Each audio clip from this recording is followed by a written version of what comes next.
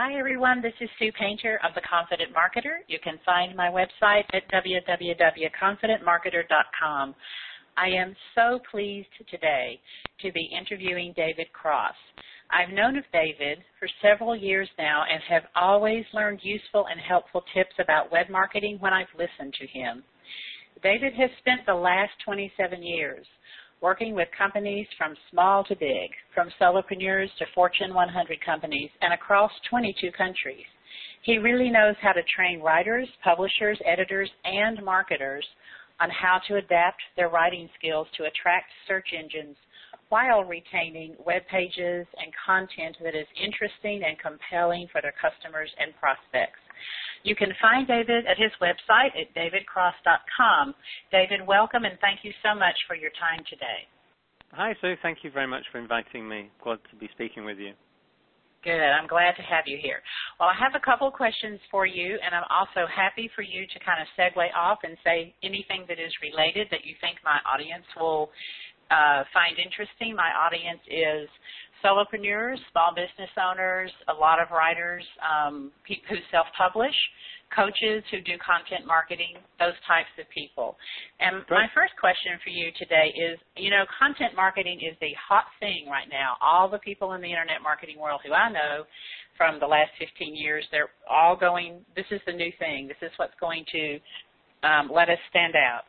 So I know that in internet marketing, coaches, solo professionals, small retail shops, they're all getting on the content marketing bandwagon. And many of these, they love to write. They love to put content on the internet, either through blogging or through self-publishing. Will you share what the first step should be in planning out content marketing that actually will make it both useful and findable? Sure. And engaging, I have to say, because yes, engaging. Yeah. Well, one of the manuals that the IRS produces to help you fill in the various tax forms are useful, but they're not very engaging. One of the things I always talk about when I'm training people on creating content is something that I've heard referred to as the bar stool test. And the bar stool test is as it sounds. If you were sat next to someone at the bar talking about something, would they want to hang around and buy you a drink, or would they, forget to put money in their parking meter or something? It's got to be something that's interesting and holds a person's attention. I mean, people try to create content that attracts search engines and panders to the number of likes on Facebook and stuff, but it's got to be engaging.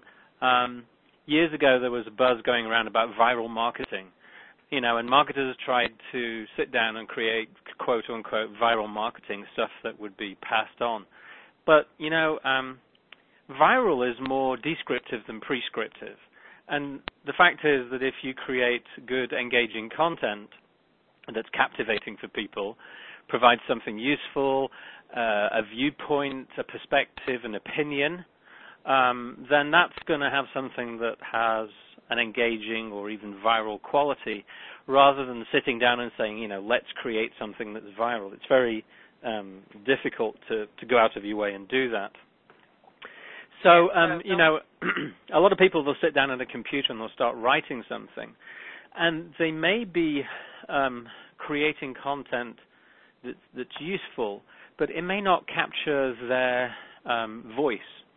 Now, I've worked with a number of businesses over the years where, in person, the business owner or the entrepreneur is very lively, very engaging. They can be talking about anything from building a brick wall to creating a new bathroom, or baking bread, or running your own organic farm, or whatever it is.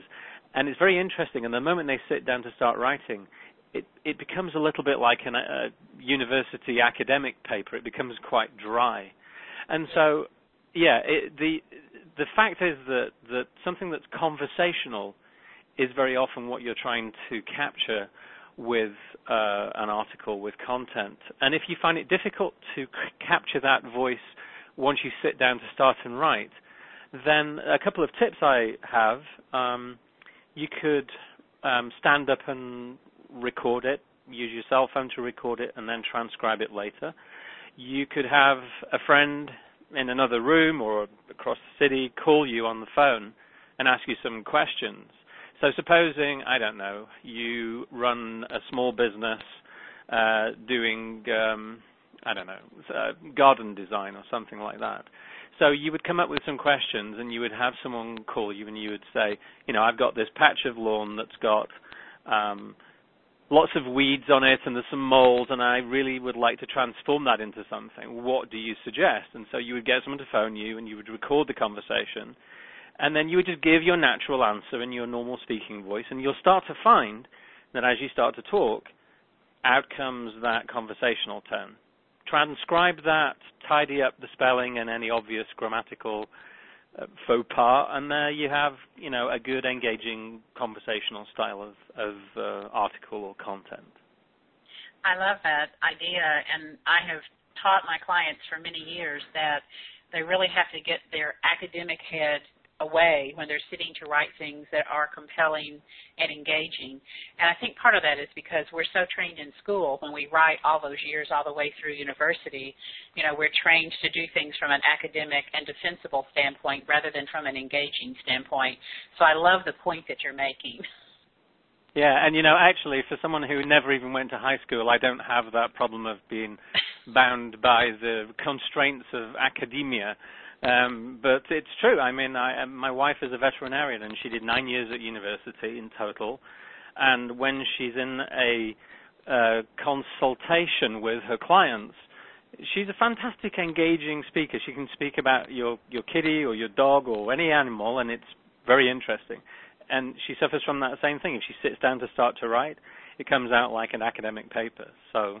Yeah. Well, as far as content, I think about this quote from Jerry Garcia a lot when I sit down to produce the books that I write and when I produce content for training clients. I love this quote. He says, "It's not enough to be the best at what you do. You must be perceived as the only one who does what you do. And if you can do that, you really will sound compelling." So that's a quote that maybe you can make use of, too. I keep that in my mind all the time. I think it's a fabulous quote. It is, and we both just revealed our age, so well done with that one. Yeah, we did, didn't we? Jerry who? No, Jerry. Yeah, I know. It's funny, though. He's mentioned on Facebook a lot, and I think even the younger generations well know who he is. Another question I had for you, David, is that I hear from my clients a lot, and I'm kind of always fighting them on this, actually. Some people will tell you now that social media is all they need in order to build an audience for their business or in order to prospect for customers or clients. They really don't even want to bother having a website or a blog. They want to keep, quote, their list, unquote, on their Facebook business page. And I would love to have what your opinion, I have my own opinion, but I would love to hear what you have to say about that, just using social media and not really having a place of your own where you're grounding that business. Sure. You can get 10 marketers in a room and you'll end up with 11 opinions if you're not careful. So. But, here's the thing. A table needs 4 legs, and you have to provide each of those legs. And each part of your marketing in your business is valid in its own way. So social media has its use and its place and its purpose, and it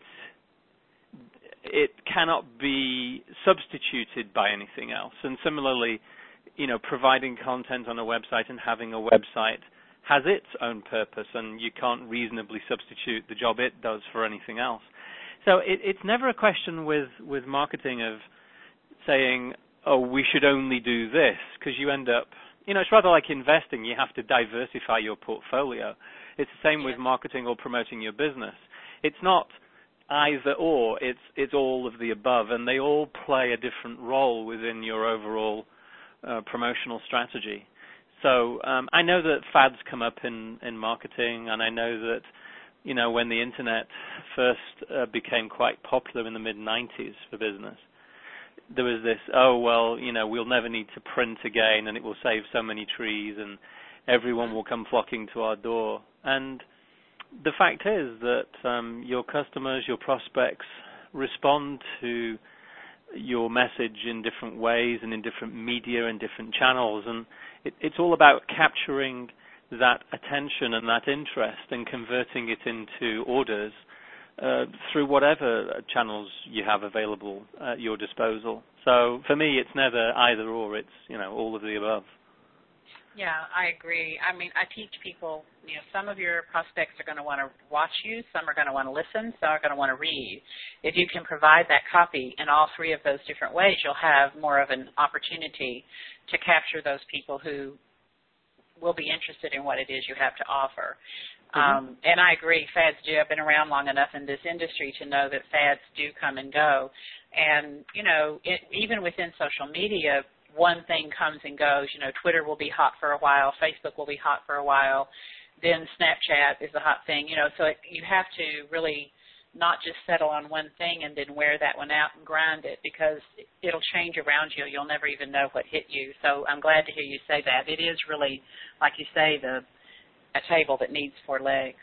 There was some years ago as well, there was Ryan Dice brought out his video sales letters. Yeah. And they were very successful and are very successful because, a lot of people, when they've been used to one promotional message or, a long promotional copy, to switch to a different method and deliver it via a video sales letter or some other method, it captures people's attention, and then, you can use split testing to see which method works best, but you should never put all your eggs in one basket saying we should only ever use this. You should always be testing and always, adapting your approach.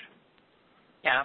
I think in the world that I live in, a lot of people get really scared about doing that split testing. They're like, oh, it's too hard. It's not really all that hard, and a topic for another day, but I agree with you. You do have to continually measure and tweak, measure and tweak, and sometimes that's what you're going to spend a major part of your week doing if you've got a launch coming up. I'd like to move on a little bit to SEO because, the big thing in internet marketing back not too long ago was SEO is dead, it's passé. And I certainly understand that rigging websites, marketing content in the old way, some of the things that used to be considered white hat are now considered black hat marketing. But I find it hard to call SEO dead. So I'd love to hear your take on that. What do you have to say about it, and how has your work with SEO changed over the years? Yeah. SEO is dead, long live SEO, that's what I say. So, again, the rules around SEO change based on our friends in California changing their algorithm and the way that their algorithm ranks different factors as to whether it's considered to be white hat or black hat or gray hat SEO, and how much role social media plays in SEO, and all sorts of things. The one thing that Google has always said, and it's applicable to every search engine, is what's good for the user, what's good for the customer or the prospect is good for Google. And the basic message of providing useful, valuable, engaging content has never changed since the beginning of content creation online and since the early days of Google, and before that Alta Vista and Hotbot and all the various search engines. SEO is not dead. It's one of the arrows in your online marketing quiver. The rules around how to rank in Google have changed around, for sure. A lot of people I've heard over the years that say, SEO is dead. It's old hat. Never mind black or white hat. Yeah. They have not adapted their marketing approach to how search engine optimization has changed. What I mean by that is that their desire to get number one placements on Google has seldom factored in things like converting the traffic once it actually gets to the website. And, we talked about split testing and stuff there. So I think that search engine optimization and optimizing your content so it's well placed in Google and the other major search engines it's very important, but it has to be a part of the equation. Getting your website to number one on Google, it isn't really that difficult, but making sure that when someone clicks through from that link on Google, or Yahoo or Bing or whatever search engine, when they arrive at your web page and website, what are you going to do with that traffic and that interest? Are you going to provide them a video behind a registration wall? Are you going to provide a free report? Are you going to get them to buy something? You're going to test free versus paid. There's so many different ways of capturing the interest. So, SEO is certainly not dead. The other factor to consider, and I've done this with a number of clients, is to measure the dollar value per name of prospects and that turn into customers that come from various channels. And so I've done this over the years. Started doing this with Agora Publishing about 7 or 8 years ago when I founded their SEO program in-house. I worked with Agora for about 10 years now. And we looked at the value per name on various email lists of theirs.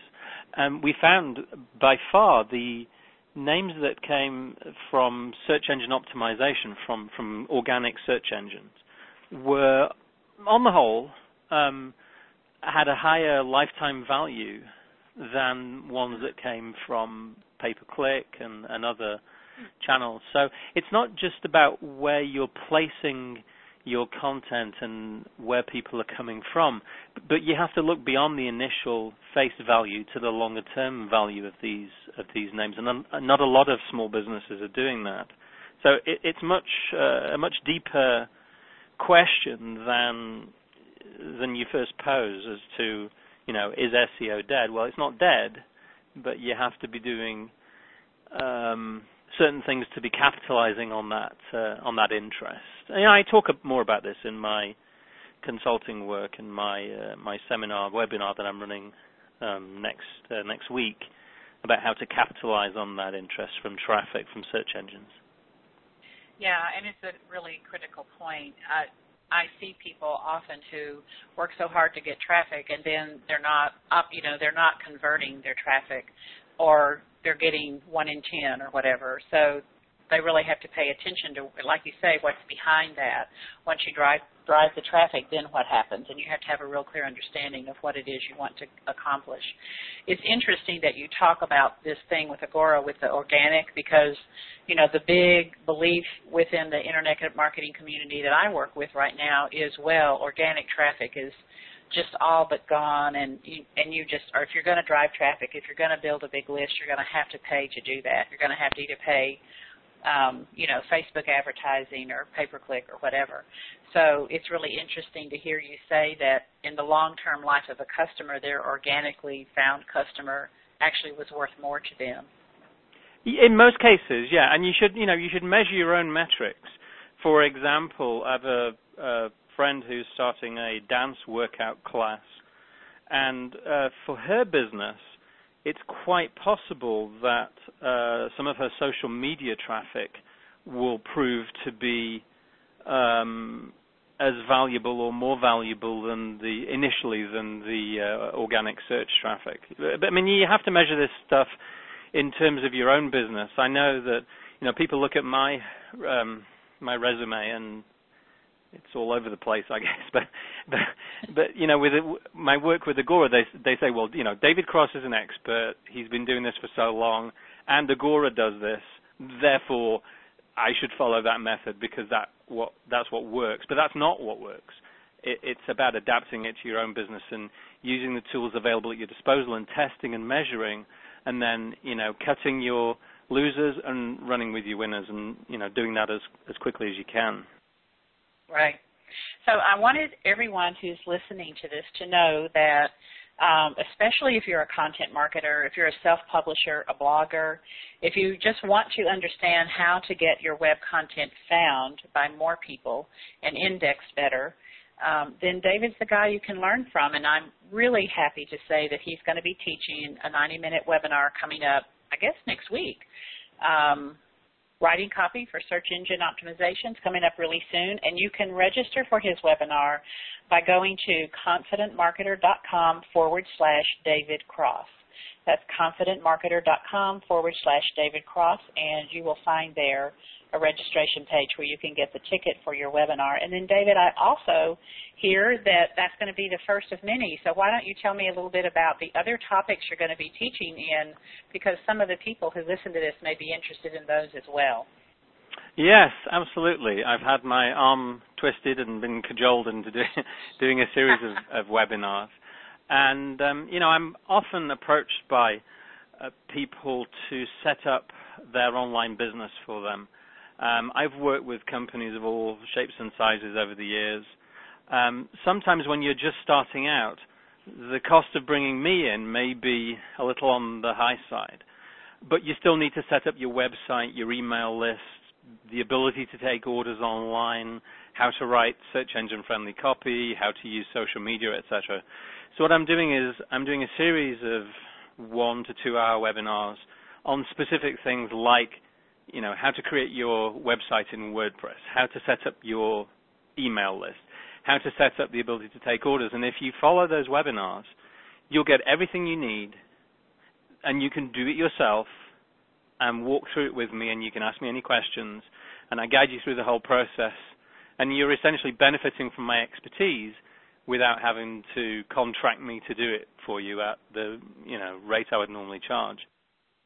Yeah, and for people who are just starting out or who are looking even to refresh a business that maybe has not brought in the income that they thought that they would get maybe in their first year or two of business, I'm sure that there are things that they will learn through going through that series of webinars. And I will be sure to keep in touch with you and let the people who read my things know about those webinars as you publish their dates, just as they can get information about this one that's coming up March the 5th. So I am delighted that I've had this time to talk with you and to let the people who I know get to know you a little bit better through this interview, David. I appreciate your time. I personally will definitely be on the writing copy for search engine optimization webinar myself, and I'm thinking that many of the people who I work with or who follow me will be on there as well. So thank you so much for your time today. I appreciate it. And it's good to finally speak with you. I've known of you, and I've been listening to your things through Gary and Mary, so it's good to make that connection. And thank you for your time. Appreciate your time as well, Sue. Thank you very much. You're welcome.